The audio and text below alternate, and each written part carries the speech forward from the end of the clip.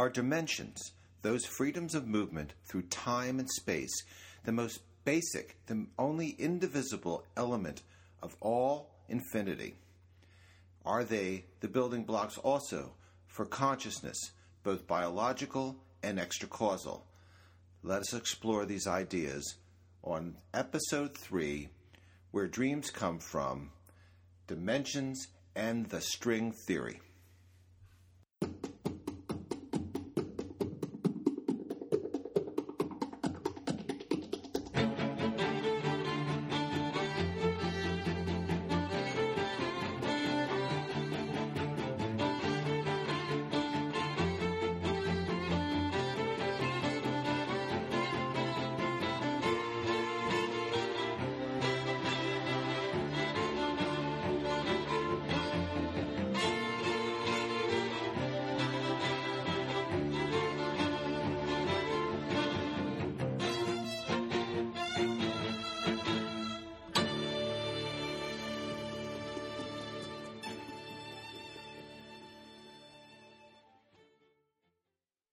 Welcome back. This is Dr. Harrison. Today's lecture is on dimensions and the string theory. We are going to explore the ethereal and show how it creates the material. What we are talking about are dimensions, freedoms through time and space. We will begin by showing you the familiar dimensions that may not seem so familiar after we talk about them. Each additive dimension will give an exponential amount of possibilities over the one that preceded it, near infinite amount of possibilities. We will show how they combine to form our reality, our universe, possibly the multiverse, and even hyperspace. We said in our introduction, what drives the metaphysical, the religious, is the idea that there is something instead of nothing.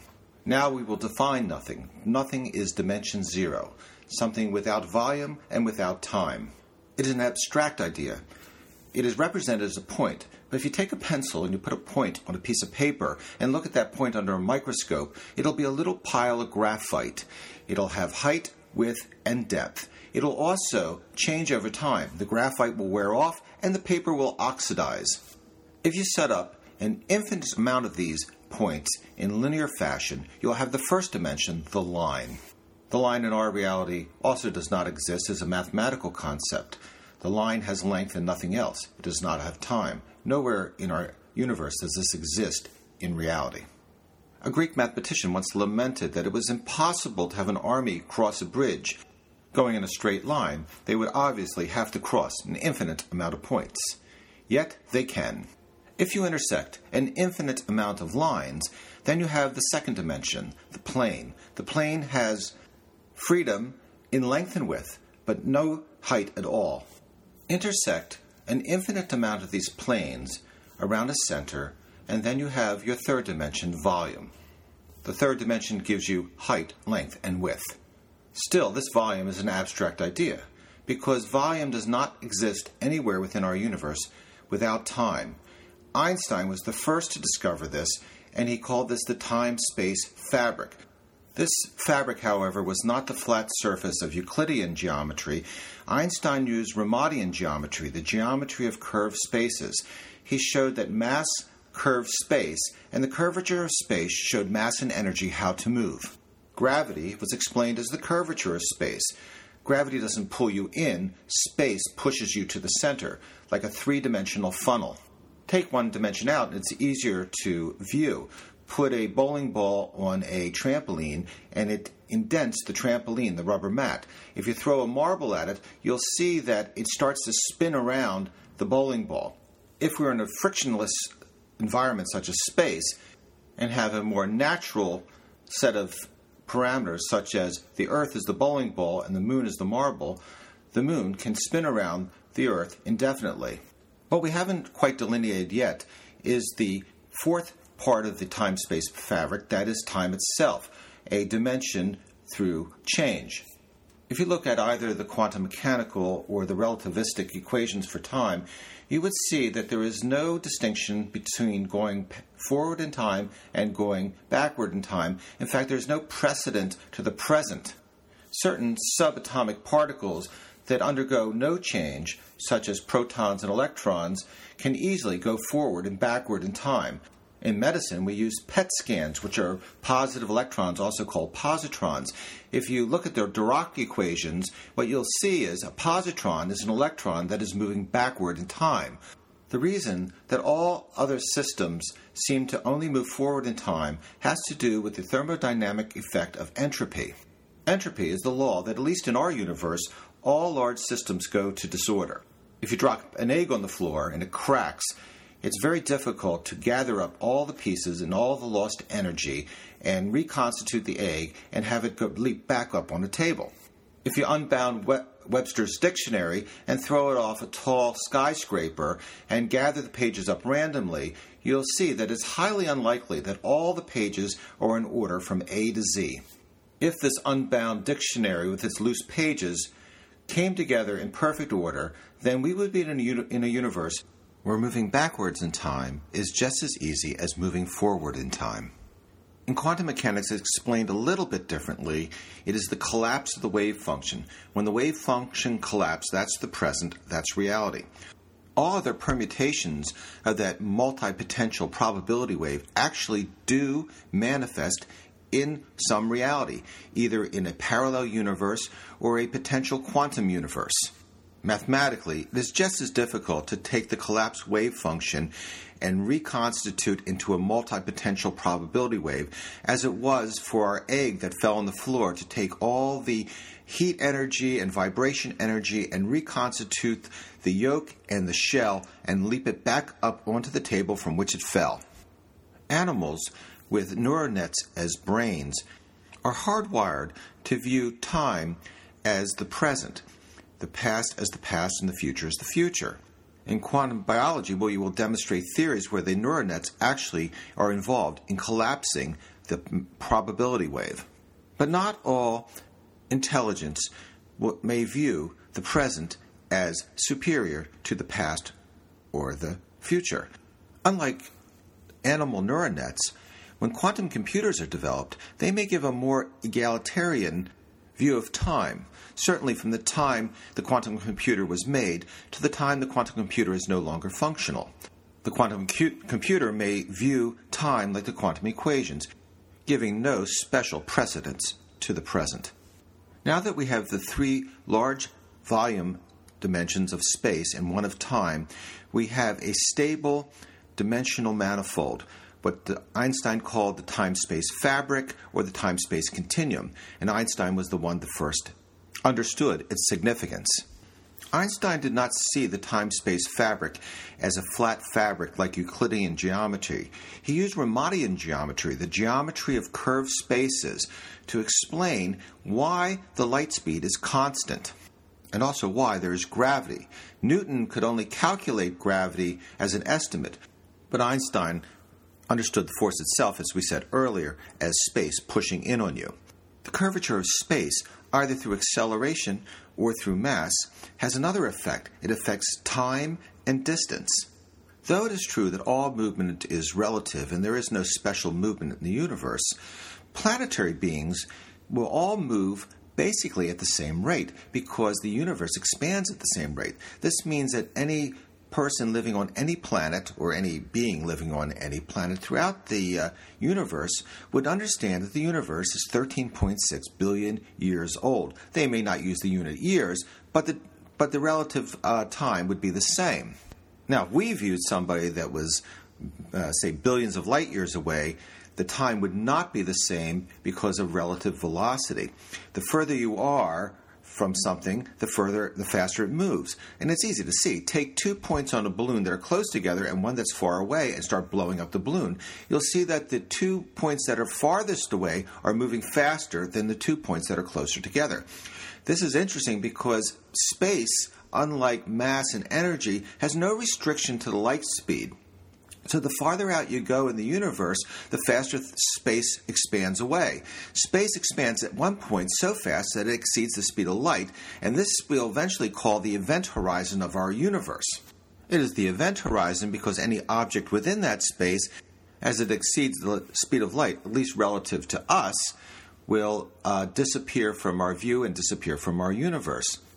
So as an object in our universe moves away relative to an observer, as it approaches the speed of light, it never seems to go beyond the speed of light. And what happens is, because of the curvature of time and space and the borrowing of time from space and the borrowing of space from time starts to dilate. It means it gets slower. So, and distance, the space that is contained within the object seems to get smaller, so the object also gets smaller. So as you measure velocity as distance over time, you get to the point where distance over time balances exactly, so you never are able to exceed the speed of light relative to another observer.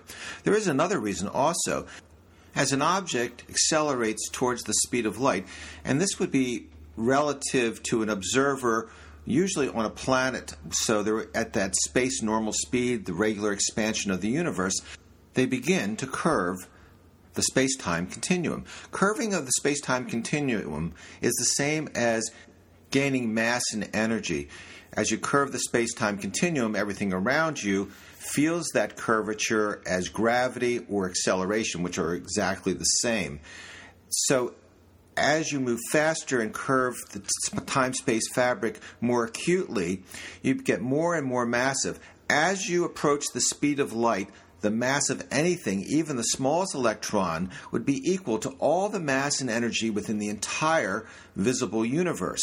So there's not enough mass and energy to kick you above the light speed, known in physics as tau zero. Just one little caveat. If you were the observer and you were watching somebody in a spaceship approaching the speed of light, what you would see is that they were slowing down and getting very, very thin in the direction of their motion. But the people on that spaceship wouldn't notice anything. They would feel time as going by normally. But when they looked out their window at the standard expanding universe, what they would notice is that the universe had become alive. The galaxies start to spin. Millennia go by in seconds. Stars form in front of their eyes, flare, burn themselves out, and end up as white dwarfs or black holes. Distortions of time and space allow the astronauts moving at close to the speed of light to traverse the universe, maybe even in one lifetime, though they all stay under the speed of light relative to each other as time and space conspire to keep the observed traveler under the light speed tau zero. Theoretical designs such as hydrogen ramjets may actually be able to suck up hydrogen, cause continuous fusion and acceleration, and reach this velocity. One dilemma that Einstein was not able to figure out was why an electromagnetic wave can propagate through a vacuum. All other known waves need some kind of medium to travel through. Ocean waves need water. Sound needs air. But what was allowing the electromagnetic wave to traverse the vacuum? In the 19th century, there was assumed that there was a luminous ether that filled the vacuum of the universe. But two researchers, Mendelssohn and Morley, disproved this. Through light interferometry, they figured out that the light speed was the same whether the Earth was going towards the Sun one season or going away from the Sun in another season. If there was a medium, when the Earth was going away, light would have had to slow down. Then Einstein received a paper from Theodore Kaluza, and he thought he had the answer. Using Einstein's own tensor equations, he added another spatial dimension, and it showed that light propagated through a fourth spatial dimension. And when Einstein analyzed these equations, what he found was Maxwell's equations. Maxwell's equations are something still taught in physics, very difficult equations on electromagnetism. I think he published them around the 1850s. And they showed a couple of things. They showed the relationship of charge to current. They showed that electromagnetic waves were electric waves perpendicular to magnetic waves. And without even knowing why, Maxwell's equations always gave the answer of 300,000 kilometers a second for the speed of light. It would never change. It was part of the mathematics predicted even before there was a reason why. So by adding an additional dimension, Kaluza had combined gravity to electromagnetism. Tesla used these equations to develop his theories on alternating current, and with the backing of the Westinghouse Corporation, actually built Niagara Falls generator, the first industrial generator that transduced gravity in the form of falling water to electricity. These tensor equations of Einstein were actually very popular to figure out what reality was. Many tried different methods. Schwarzschild actually was a physicist, but was drafted into the German army as a gunner, and he figured out the distance between the singularity and the event horizon using Einstein's tensor equations. He did this while dodging artillery shells and poisonous gas. The trend continued to try to add dimensions into the equations to better illuminate what reality was. Actually, it's not that difficult to put dimensions into mathematics. I don't want to go over a lot of complex mathematics, but there is an equation, the inverse square law, that you've learned in high school that was first invented by Isaac Newton, and says that a field diminishes by the inverse of the square of the distance. To add another spatial dimension, a fourth spatial dimension, then the equation is changed to the inverse of the cube of its distance. So a field will drop off much more rapidly because there's more space for the field to disperse into. Researchers and mathematicians were having difficulty, though, describing reality by adding dimensions. They were running into divergences and anomalies.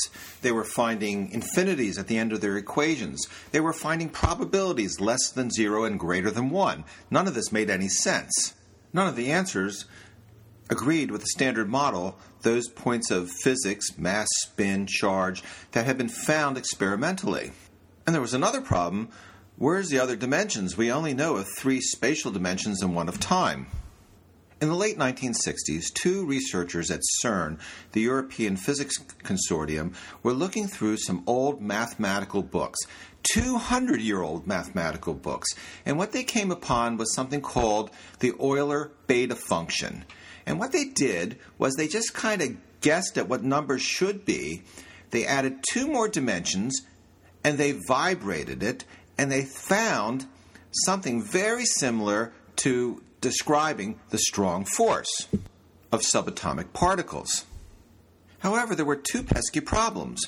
One, they kept coming up with a particle that wasn't part of the strong force, a 0 mass spin 2 particle.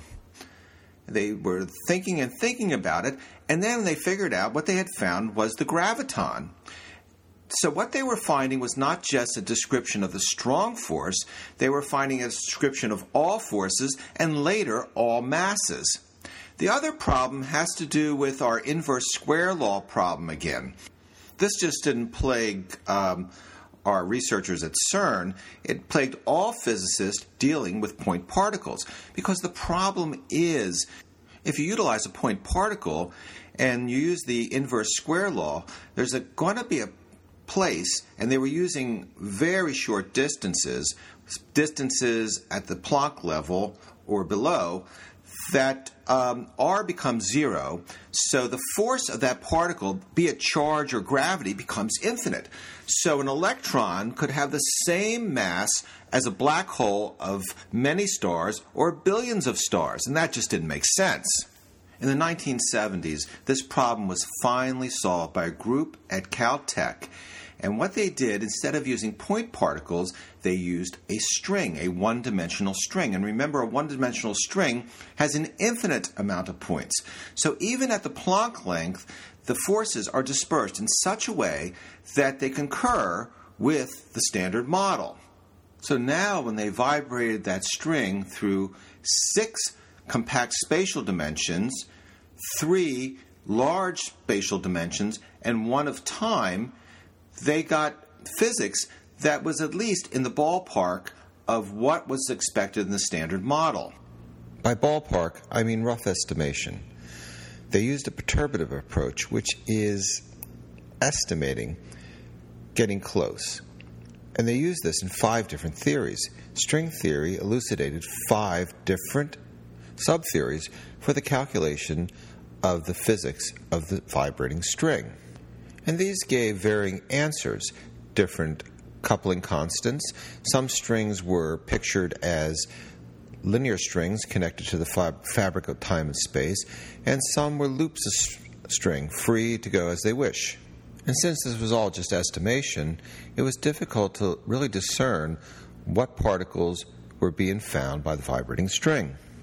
One of my homeboys, Edward Witten, professor of physics at Princeton, New Jersey, found the answer once more in the tried and true method of adding an additional dimension. Now we would have 10 spatial dimensions and 1 dimension of time. And when he did this, all 5 theories became an estimation of a grander theory called the M theory. This possibly M may mean membrane. As a string vibrates back and forth, it forms a membrane. It can actually form any dimensional conglomerate up to 10. The 7 compacted dimensions form a stable dimensional manifold at the Planck length, and this is called the Calabi-Yau. The way these 7 dimensions are oriented to each other and interact with each other gives the universe its properties. Even with M theory, we haven't been able to yet elucidate the exact structural interrelation of the 7 dimensions. If we knew this, we may be able to figure out the probability wave of the universe itself. Remember, everything is either a particle or a wave. An electron has its own probability wave and may extend locally or out anywhere in the universe or other universes or anywhere throughout infinity. Even a person has a probability wave. If you were to look at somebody's probability wave, they would look basically like them, but a little bit out of focus. But remember, every person's probability wave also extends anywhere throughout our universe in any time, into the multiverse, and even into hyperspace. Like all probability waves, if they find similar waves anywhere out through infinity, they have the possibility of entangling. We have speculated that maybe the neurons in our brain allow for this causality-breaking phenomena through the formation of wormholes and thus enhanced entanglement. At this point, let us try to make a visual analogy of what we've talked about so far with the 11-dimensional time-space fabric. As you know, I like aquatic analogies. However, these are just pictorial representations.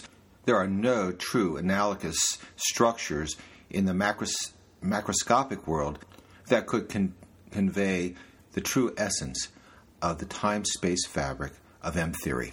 Despite this, let us talk about the time-space fabric as an aquatic film. The aquatic film is made up of untold number of little droplets. These are our Calabi-Yau, the 7 dimensions curled up. If you looked into each droplet, you'd see swirling of the 7 dimensions, always in the same proportion and relation. Let's make each of these, in our macroscopic view, 5 millimeters. From each of these little droplets, a hair comes out. This is our one-dimensional string. As you get closer to the film, you notice that it is very agitated. The closer you get, the more agitated it gets. Once you get below the size of the Calabi-Yau, it becomes so agitated you can't even discern that it is any more a film. The agitation of this membrane transmits a type of energy to the string, and every once in a while, the string will vibrate. It vibrates, it splits. Then the 2 ends of the string hit together, and they form back into one, releasing energy. That energy is released in the form of a wave. This is the annihilation of our virtual particle-antiparticle pairs. Usually it's an electron and a positron. The hairs stick up into let's say the air. The air is our 3 expanded volume dimensions and dimension of time. So if a type of heat wave forms above the film, as long as the entire wave can return back to the film at some point, this all energy is recycled from the film to the strings and back to the film again. Remember, if part of that wavelength gets cut off by some permanent particle, then the energy will not return back to the film in that area, and you'll have a Casimir effect. Then the other structure on this film, what we used to call whirlpools, but I don't like that analogy because the vacuum doesn't really spin. But these are depressions within the film. If you go into one of these depressions, you may come out very locally, or you could come out on the other side of the ocean, or you could come out in the same ocean but at a different time, or you could come out in a completely different ocean. Or you could even come out in a different film ocean that has higher dimensions but is entangled because of similarities. This oscillating aquatic film does one other thing. It kind of crashes together and forms little bubbles. This is the foam we talked about before, the primordial universes. But the energy of these same waves, or the energy returning from the larger air dimensions above, disrupts these so quickly that they are of no consequence. In this film, where the Calabi-Yau droplets are about 5 millimeters, a little less than a quarter of an inch, most of what you'll see would look exactly like this, the virtual particles forming. But somewhere over quadrillions of square miles of this film, you'll find a little bit different Calabi-Yau with a string. The Calabi-Yau will be exactly the same as every other Calabi-Yau, but the string will be longer and very energetic. This string was plucked during the Big Bang when there was enough energy to endow it with a permanent vibratory status. Not only would you notice that the string was longer and vibrated on its own, but all the other strings around it are vibrating in unison. This coupling constant, that the vibrating string of the permanent particle vibrates the other, inducing a resonant vibration. These are your virtual particle fields that are formed. They could be, if it's a quark, could be a quark and an antiquark. They're still virtual particles. They only last at Planck time. But they last long enough to form the structures and fields of the permanent particles, extending their influence at this size analogy over trillions or quadrillions of square miles. Remember how this string vibrates through the 7 compacted dimensions in the Calabi-Yau, the 3 large spatial dimensions, and the 1 dimension of time gives its characteristics. Since the vacuum has no charge, then if you form a charged particle, say an electron with a negative charge, you must complement it with a positron, an electron with a positive charge.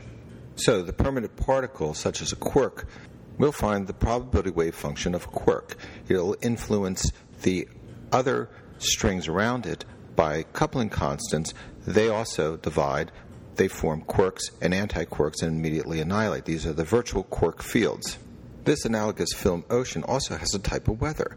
Not all the strings are attached to the time-space membrane. Some are loops of strings. We talked about this earlier when we talked about a zero-mass spin-2 particle that so confused the original string theorist.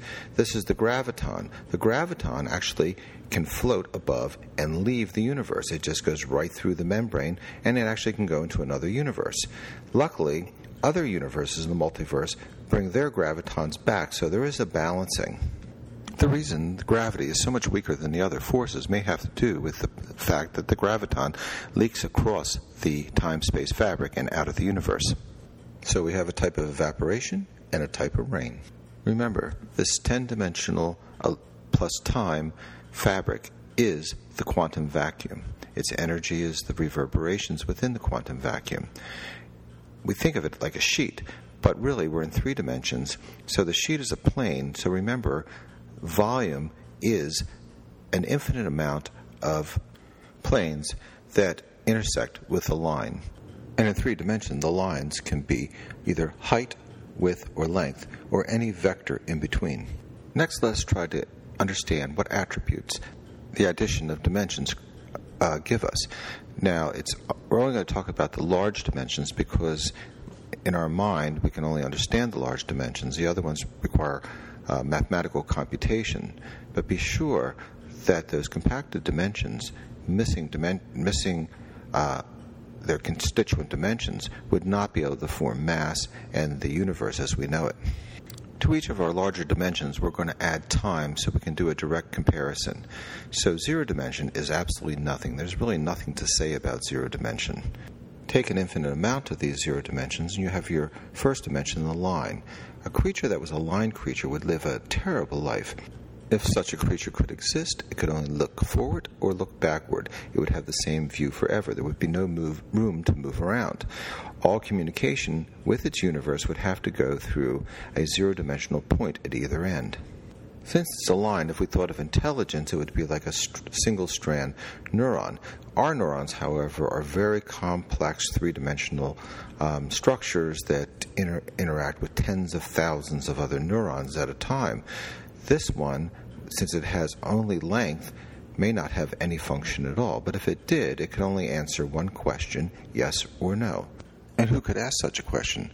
Only the line in front or the line in back, unless entanglement is allowed in a one-dimensional line. Wormholes, however, seem to require 3 large spatial dimensions and 1 of time in order to form. So what attributes would a two-dimensional creature have that could move in both length and width and through time? Edwin Abbott in 1884 actually wrote a story about this. There's a lot of social commentary. Depending on the shape of the Flatlanders, they had certain social status. But the main thing we want to think about is how they would function and how they would interact with a three-dimensional creature. Their skin, of course, is the outline of their structure, whether they be a circle, a square, a hexagon. Their homes are squares drawn onto a flat plane. Their secure banks are also squared with big, heavy lines as vault doors. If they saw a three-dimensional creature, they could only perceive it in their own 2 dimensions. So as the three-dimensional creature goes through the 2 dimensions, a line would expand, the neck then would narrow, the body would expand again, and then he would have 2 lines as the legs as it goes through, and then the creature would disappear as he went out of the plane of the 2-dimensional creature. This 3-dimensional creature would have magical powers. Not only would they be able to disappear, but in this bank of these Flatlanders, which is a big, heavy square, they could just reach in from the top and steal the flat gold. If a Flatlander got sick, the three-dimensional creature could also be of some advantageous facility. He could reach into the body and do surgery without having to go through their skin. If the three-dimensional creature spoke to them, the sound would seem to emanate from inside their own body. The three-dimensional creature could make one of these Flatlanders completely disappear, just lift them off the plane of the Flatland, and the other Flatlanders would never be able to see them. The Flatlander flying through space would become very disoriented. The only thing he would, when he fell to the floor, would be able to recognize was the shadow of the three-dimensional creature. If the Flatlander had the intelligence to understand all this, remember, his brain or her brain would be analogous to a disk that's about the thickness of the Planck length. There's not a lot of computation that can be done on that compared to the neural nets of three-dimensional creatures. But if the Flatlander did have some type of intelligence, he would most likely recognize a three-dimensional creature as a god. So what makes a god is the simple addition of a dimension. There's other strange phenomena attributed to lower dimensions. If the one-dimensional line had some source of energy, say a star as a point particle, the entire energy of that star would be concentrated right to the point of the line, at the end of the line. So there would be no diminishing, there would be no room to diminish, so whatever force it was would be maximal. The same with the Flatlander, because it's not the inverse of the square of the radius, it's inverse of the radius. So any heat source or gravity would be much stronger for a Flatlander than it would be for a three-dimensional creature. So let's say you're a human being and you're 4 units of distance from the source, then you'll get 1/16 the amount of energy. But if you're a Flatlander and you're 4 units from the source, you're going to get much more, 1/4 the energy instead of 1/16 the amount of energy as the human being. Let us consider other manipulations of dimensions beyond the 3 volume dimensions for an 11-dimensional universe. We're going to use 11-dimensional universe because we want to use universes that which we can entangle. The string only vibrates, as far as we know, so far in 11 dimensions and 26 dimensions. Ramanujan, an unknown physicist, probably the most brilliant physicist that ever lived, obscure because he was not a Caucasian and he was not part of the West, developed a universe with 26 dimensions in which the strings would vibrate. If he wouldn't have died in his early 30s from tuberculosis at the turn of the century, he may have been able to elucidate the properties of higher dimensions and even give us higher manifolds from which we can entangle, in which the string can vibrate. Imagine what a 26-dimensional universe would be like. We saw what going from a flatland universe to a 3-dimensional universe bestowed on the hyperspace creature, that creature being us. It's all in the mathematics. If we met a creature that had a universe of 4 expanded volume dimensions, and this could happen when we talk about the birthing of universes, it is only the strings that hold in and compactify the 7-dimensional Calabi-Yau and not allow another volume dimension to break free and expand out. But this certainly could happen either as an aberrancy to a normal birthing or the proliferation of some abnormal universe, one that we cannot comprehend and may not be able to entangle with. 4 enlarged volume dimensions, our creature would live in a cold world, as fields would expand out as the inverse of their cube. The 1-dimensional creature, living 4 units from the source of energy, would receive 100%. In fact, it wouldn't matter how far he was. The flatlanders would receive 25% of the energy, 1/4. The human being would receive 1/16 the amount of energy, whereas our creature with 4 expanded spatial dimensions would receive 1/64 the amount of energy. It's not only that his world is cold, is that his planet may not be able to orbit around the star, as gravitational fields decrease rapidly with distance also. So he would have to be very close to his star in order to maintain orbit. Of course, we don't know what taking 1 dimension from the Calabi-Yau would do to mass and the strong force and the weak force. Despite M theory, these are still unattainable solutions. If mass, however, was stable, this creature could be highly intelligent. Just as our neurons are able to expand out in 3 dimensions, the creature's neurons would be able to expand out in a 4th dimension, making a myriad of interconnections. Such complexity of molecular biology may allow for enzymes that repair DNA, that deoxify basement membranes, and this creature may actually be able to combat the laws of entropy and be immortal. However, the lack of one of the compacted dimensions may cause his protons, neutrons, and electrons to become unstable, and thus, even though the creature may obtain a type of immortality, his universe could be dissolving away. In our next lecture, the second part of Dimensions of String Theory, we're going to talk about what those compacted dimensions actually mean.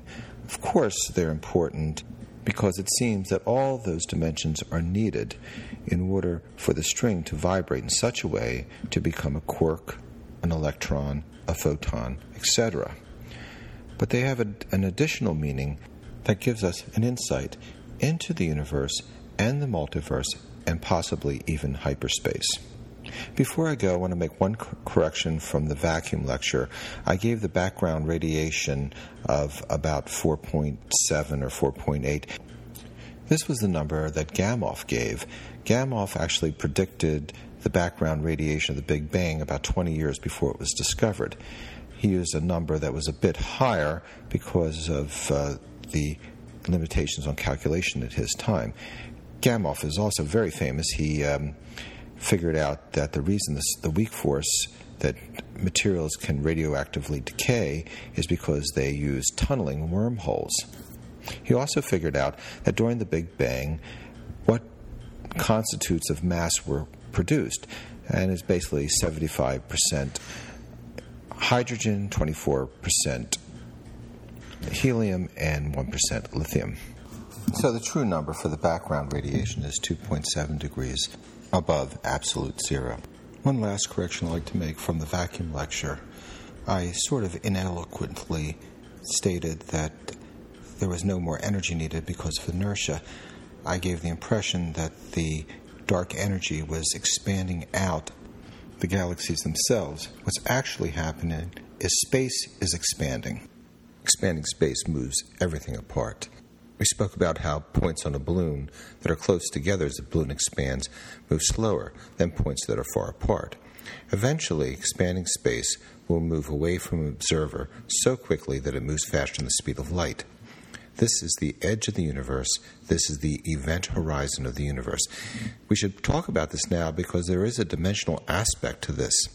From the observer, from us, the edge of the universe becomes a two-dimensional sphere. Within that two-dimensional sphere, we will talk about later lectures, every event within the bulk is etched in real physical form, moving out frame by frame at Planck's time, at Planck's distance. This is the holographic theory, where we, within the bulk, the three dimensions, are a mere projection of the two-dimensional reality. So we are the illusion, and the event horizon at the edge of the universe is reality in all of its physical form. Moving away faster than the speed of light, it seems very difficult that we'd ever be able to recapture the reality, some event in our past.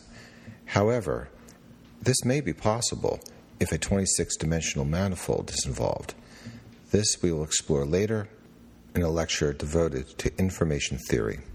Thank you very much for your interest in extracausal consciousness. Stay tuned for part 2 of Dimensions and the String Theory. Bye-bye.